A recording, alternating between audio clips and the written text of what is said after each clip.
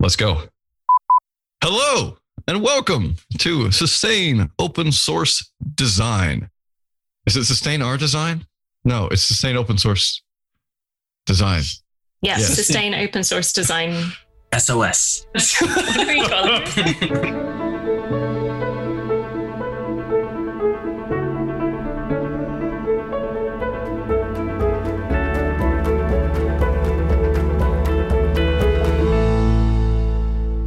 Hello and welcome to the Sustain Open Source Design podcast. This is where we talk about the intersection of design and sustainability and open source. I am Georgia Bullen, and alongside me are our co-hosts Memo Esparza and Errol Fox. You want to say hello? Hello. Hello. Awesome. Thank you. Great that we're all here. We are joined today by a fantastic, exciting guest, Carrie Winfrey, the director of OK Things, joining us from Lubbock, Texas, to talk to us about data and analytics and a project that Carrie is working on. So welcome, Carrie. Why don't you introduce yourself and tell us how you got into open source designs. Give us a little context and background.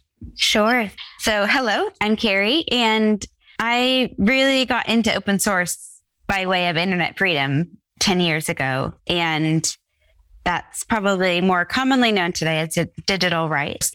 But I came into this field of security and privacy and working with open source teams that were making tools for activists and journalists at the center. And it was at the kind of beginning of this, I don't know if you would call it the beginning of open source tech within internet freedom, but I certainly remember being in Berlin with you, Georgia, at one of the first big conferences and sorting these things out about how to get design as part of the internet freedom and open source sphere. So that's been my entry point. And all of the work that I've done has been through that lens of security and privacy within open source. Yeah, I would definitely, maybe not the beginning for sure, but it was definitely a big growth moment. It's hard to pinpoint beginnings of things, but it definitely feels like a really pivotal moment and growth moment when the field was really growing. And that is how you and I met. You said 10 years and I had a moment of whoa, yeah.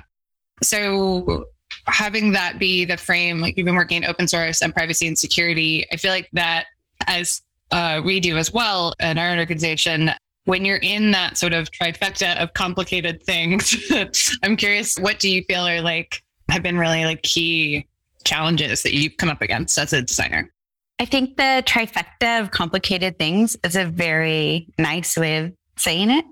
In the context of today's session, I think one of the biggest challenges over the past however many years has been designing things and shaping projects with limited vision. And this is when we start to get into thinking about metrics or how we get information about people and how things are working for people. But really up until this point, we've had some sort of limited vision, right? If we talk about growth within design and privacy and security and open source, there has been a lot of growth in our ability to access people and to talk with communities who are at risk. Having this growth of digital security trainers that have been more and more involved in the process of making tools has been huge in so many ways. And on our products, they've been our link into communities, our link into the frontline activists, folks on the ground that are doing the hard stuff that we're trying to support. And we're constantly kind of looking for ways that we can build that capacity so we can work closer with community and look at other ways that we can get the perspective that we need. So you talked really broadly about how projects, an entry point into the projects are through the trainers. What I'd really like to hear is if you can give a specific example of how it's played out in a particular project. You don't have to name the project or the kind of people involved, but I would love to, and I think our listeners would love to hear, because I think we have listeners that don't really know this space particularly and might not know what is involved in actually accessing those digital security trainers in order to participate within the open source. So if you can detail roughly how that happens, I think that would be really useful. So I said digital security trainers. I would include in that group human rights organizations that are working on the ground as well. And this takes form in different ways depending on the work and the community. So I'll give kind of one example of the stage of the process that we usually or have so far engaged with people. Circulo is a really easy one to talk about, and I'll probably reference it later on the kind of metric side. But in the case of Circulo, it's an app meant to support women journalists in Mexico. And we've worked with Article 19 in a close partnership with their Mexico team to host workshops with women journalists that are part of their network they support regularly, and kind of integrate as much as we can design activities and feedback prompts and opportunities within those workshops. And then to have them as much as possible engaged in kind of this iterative process of identifying needs, sorting out how tech even fits into their workflow, what it looks like to kind of switch, in this case, like from WhatsApp to using a different tool and why.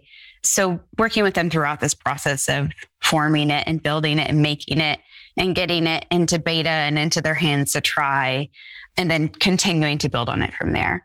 I think maybe that gives a little bit of context. It's organizations. There's also a lot of independent digital security trainers that have been fantastic in being involved and testing out tools and being involved in listening sessions as well. It seems like your sphere of influence in design is less about the craft and more about shaping products with different feeds of information, or insights, like from people, from data gathering, from doing research. Can you tell us about a little bit more about that, like zooming out of the craft of designers and shape products on this level? Yeah, I feel very strongly about this having a connection to people and having a connection to the people, particularly that we say we're trying to help. And I think that the pixels are also very important, but I would say I'm very much driven by the people. And I think it's always refreshing to me as a designer. It's always refreshing to talk to people and think of that perspective, and is always challenging. I constantly feel in a place of not really knowing what I'm doing, but maybe that's healthy. So I want us to move on to talking about Clean Insights and some of the metrics work that you are doing. But before we move on to that, you mentioned a phrase that was design activities. And I think that often when we're in company with other designers, we inherently know what design activities could mean and would mean. But can you just really quickly detail what design activities are for the people that are less familiar with what those could look like? You briefly mentioned a few when you were talking about the Women Journalists Project, but an idea of design activities would be great. Yeah, thank you. I think I threw that term out a little willy-nilly, if I could be honest. I think about this a lot. What are these design activities that you do with communities, with journalists, with activists, with people that I think anyone has different levels of comfort with creativity, or even if you say, let's brainstorm something. I have best friends from high school that would be like, I don't know. Like, I don't want to do this now. I don't want to think of ideas. It's just not their default. That's fine. And that's great. So I think when we talk about design activities, it takes different shapes. And that was probably the wrong word to use. Some of the things that we do, to go back to the women journalists in Mexico, one thing that we've done is we designed a game, basically.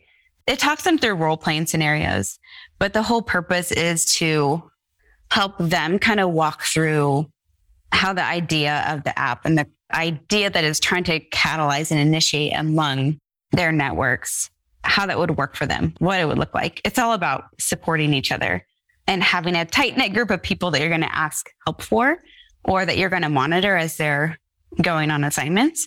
So there's so much about that is not really having that much to do with the app itself.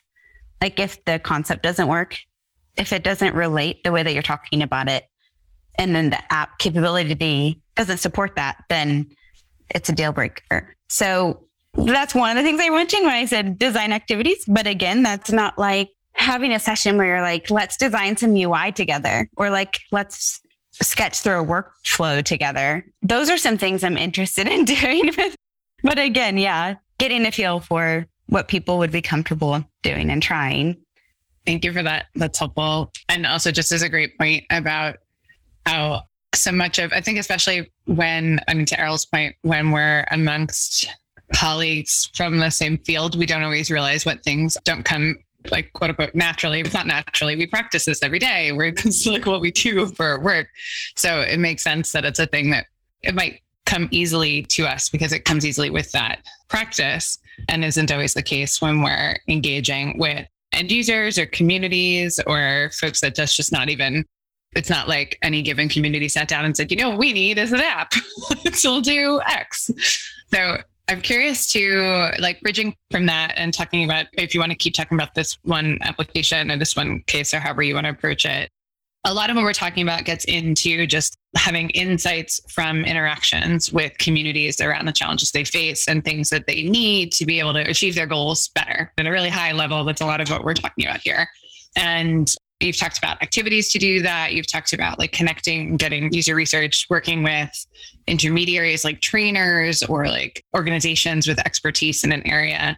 And I know part of what we want to talk about today is data. What can we do with data? How do we engage with data safely? So I'm curious to hear more about that if you want to start introducing some of that work that you've been doing. Sure. Yeah, I'd love to. Parts of our process we'll engage at different stages. So that might be in the early stages of research and as we're forming concepts. It may be as we're like having another effort to reinvigorate the experience after the app has been live. We have these different types of ways that we can reach people and focused efforts. And as we've talked about, that's interviews, that's workshops. I think there's a missing piece, and probably a normal digital product team doesn't think about this unless they're open source.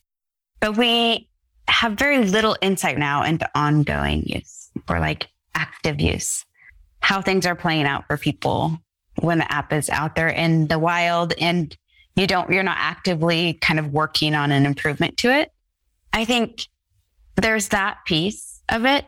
And this is what has been exciting for me personally. And I think for many members of our team with the Clean Insights work is that it gives us a step into beginning to understand how we can measure certain things within someone's experience.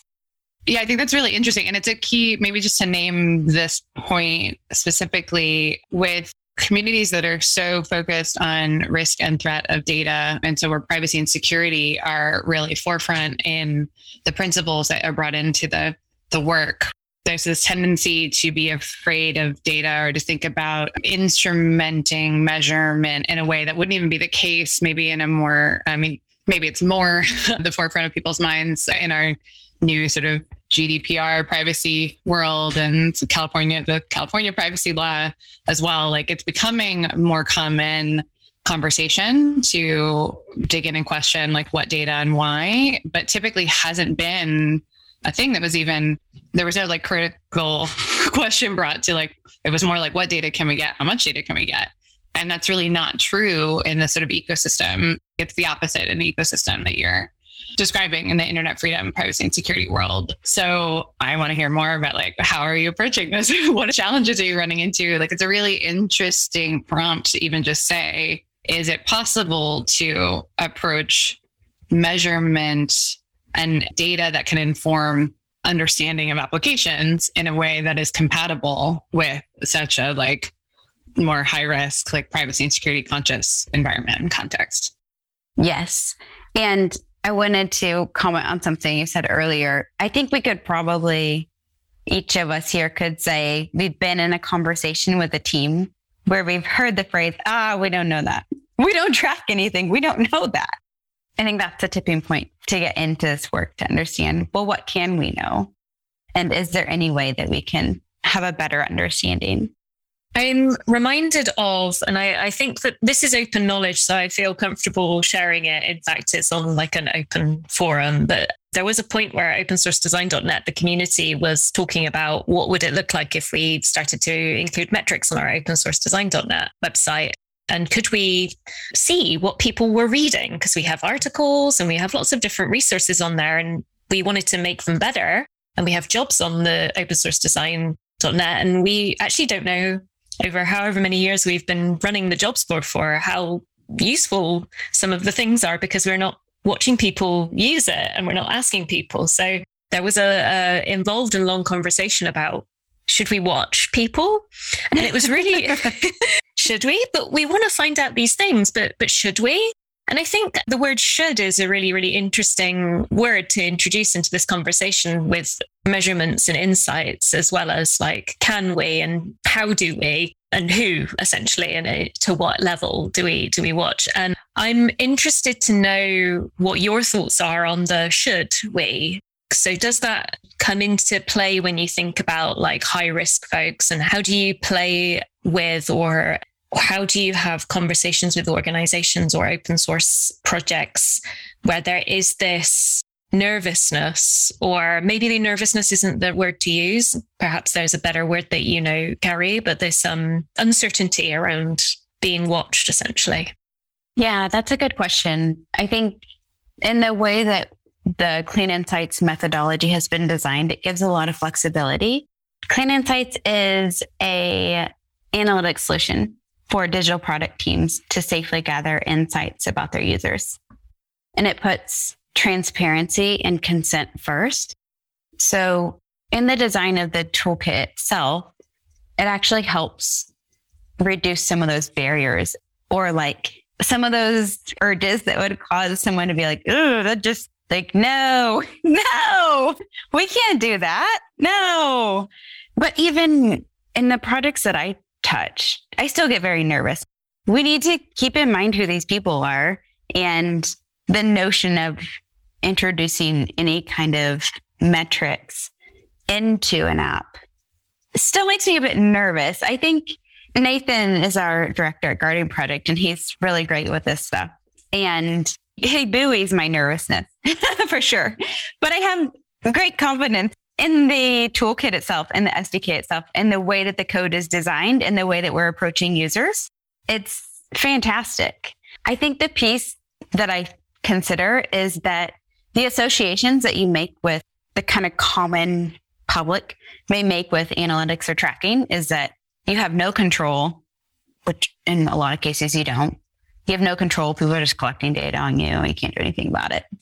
So it's like trying to divorce that from people's brains and say, well, actually, there is a way that we can approach this intentionally and respectfully and in a way that makes it safe for people to participate. But it's at the other end of the spectrum. It's like the total opposite approach. You take Google Analytics and they're like, drop this line of code into your thing and you get all this stuff.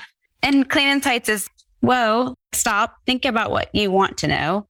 Think about the insight. What actually is it that you need to know? And then design backwards from there. Speaking about design, Carrie, how do you think is the scene around you, moving forward? I read that you mentioned some blind spots. So I'm guessing that this data gathering that we're talking about is one of them, because we don't want to be intrusive, but we need to know how people are using our products. So just wanted to know more about these blind spots and how we can start filling out those gaps. Sure. I think blind spots can probably occur in our lives in a lot of different ways. Certainly when we're driving. There's a couple things on my mind about it. One is that we don't see how people use things, so we don't know. The other is there are people that we actually can't reach. There are people that our products intend to benefit that we actually cannot reach in a workshop, in user research, in an interview. And I would consider that a blind spot as well. One of the things that, again, I think is exciting about the possibility of Clean Insights and what it can introduce is, in a lot of cases, the app is how we connect with some users, maybe like a lot of them. that is the channel. So establishing some way to have communication or feedback or insight from people through that method, through the app itself, feels powerful. It feels like it will extend our ability to actually reach people. I think that we've covered all the different steps of why Clean Insights is really important and how it might be used and what we might learn. But I think the missing piece for some of our listeners might be like, well, what do we do with it then? What do designers then do with that? And if you could give us just any example of what kind of power does it mean to give designers or tool builders those insights? What does it enable them to do for their tools? I would actually say one of the things that will give us is momentum. It's funny because in some ways you're like, well, we don't know anything now. What if when we do know something, it's bad news? How do you reconcile that? What if it's not really what we want to see? But that's also giving us a starting point. So it's like, okay, we now have an understanding. We have some sort of understanding of this thing we're curious about. How can we now affect that? What can we do so that we can see if we can cause something to change if we want it to go up? Or maybe we don't focus our energy there anymore. Maybe we're missing something. But I think it will give us momentum. I think it will give us a starting point. I think it will give us tips into how to initiate other, I wouldn't just say research activities. I would try to think a little more broadly into what else might we do, right? But I think in a lot of ways it gives us those things. You also said data. There's this question of okay, there's data, there's numbers. What do you do with that? Data in itself has its own limitations. I mean, it can have its own biases. It can have its own problems. I definitely don't expect data to solve all of our problems. And I think there's a lot of interesting work that we'll be tackling as we move forward about what do we do with this data now? Or what does this mean? This is part of the stage that we're at with the project, getting it implemented into projects so that we can have data coming in, testing that out. So we have data coming in, we can look at it and say, what does this mean? How do we need to adapt how we're measuring so that it's more meaningful? All of those things. And consent, we haven't even started talking about consent, but that's the entry point for a lot of these things. So what does that mean? How do you design that in a way so that people want to participate and they do consent? There are tons of things. It's been said many times on our project scrums, if we were just tracking everything, it would be so much easier. Well, I think it's something I just want to pick up on that you said. I think it's really a good point and this came up on a project that we did throughout 2020, where one of the questions is, how do you know that the folks that, let's say you're doing user research, you're doing interviews or surveys, how do you know or contextualize that?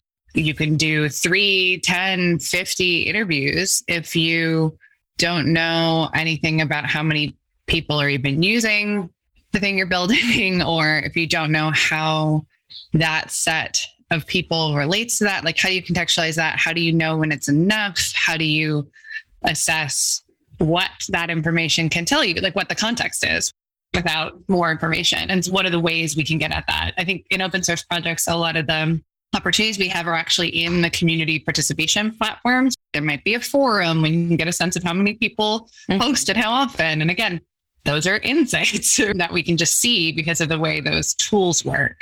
But yeah, piecing that all together, it can be really challenging in a number of these fields, a number of these sort of spaces, how to contextualize any of it. What does that mean?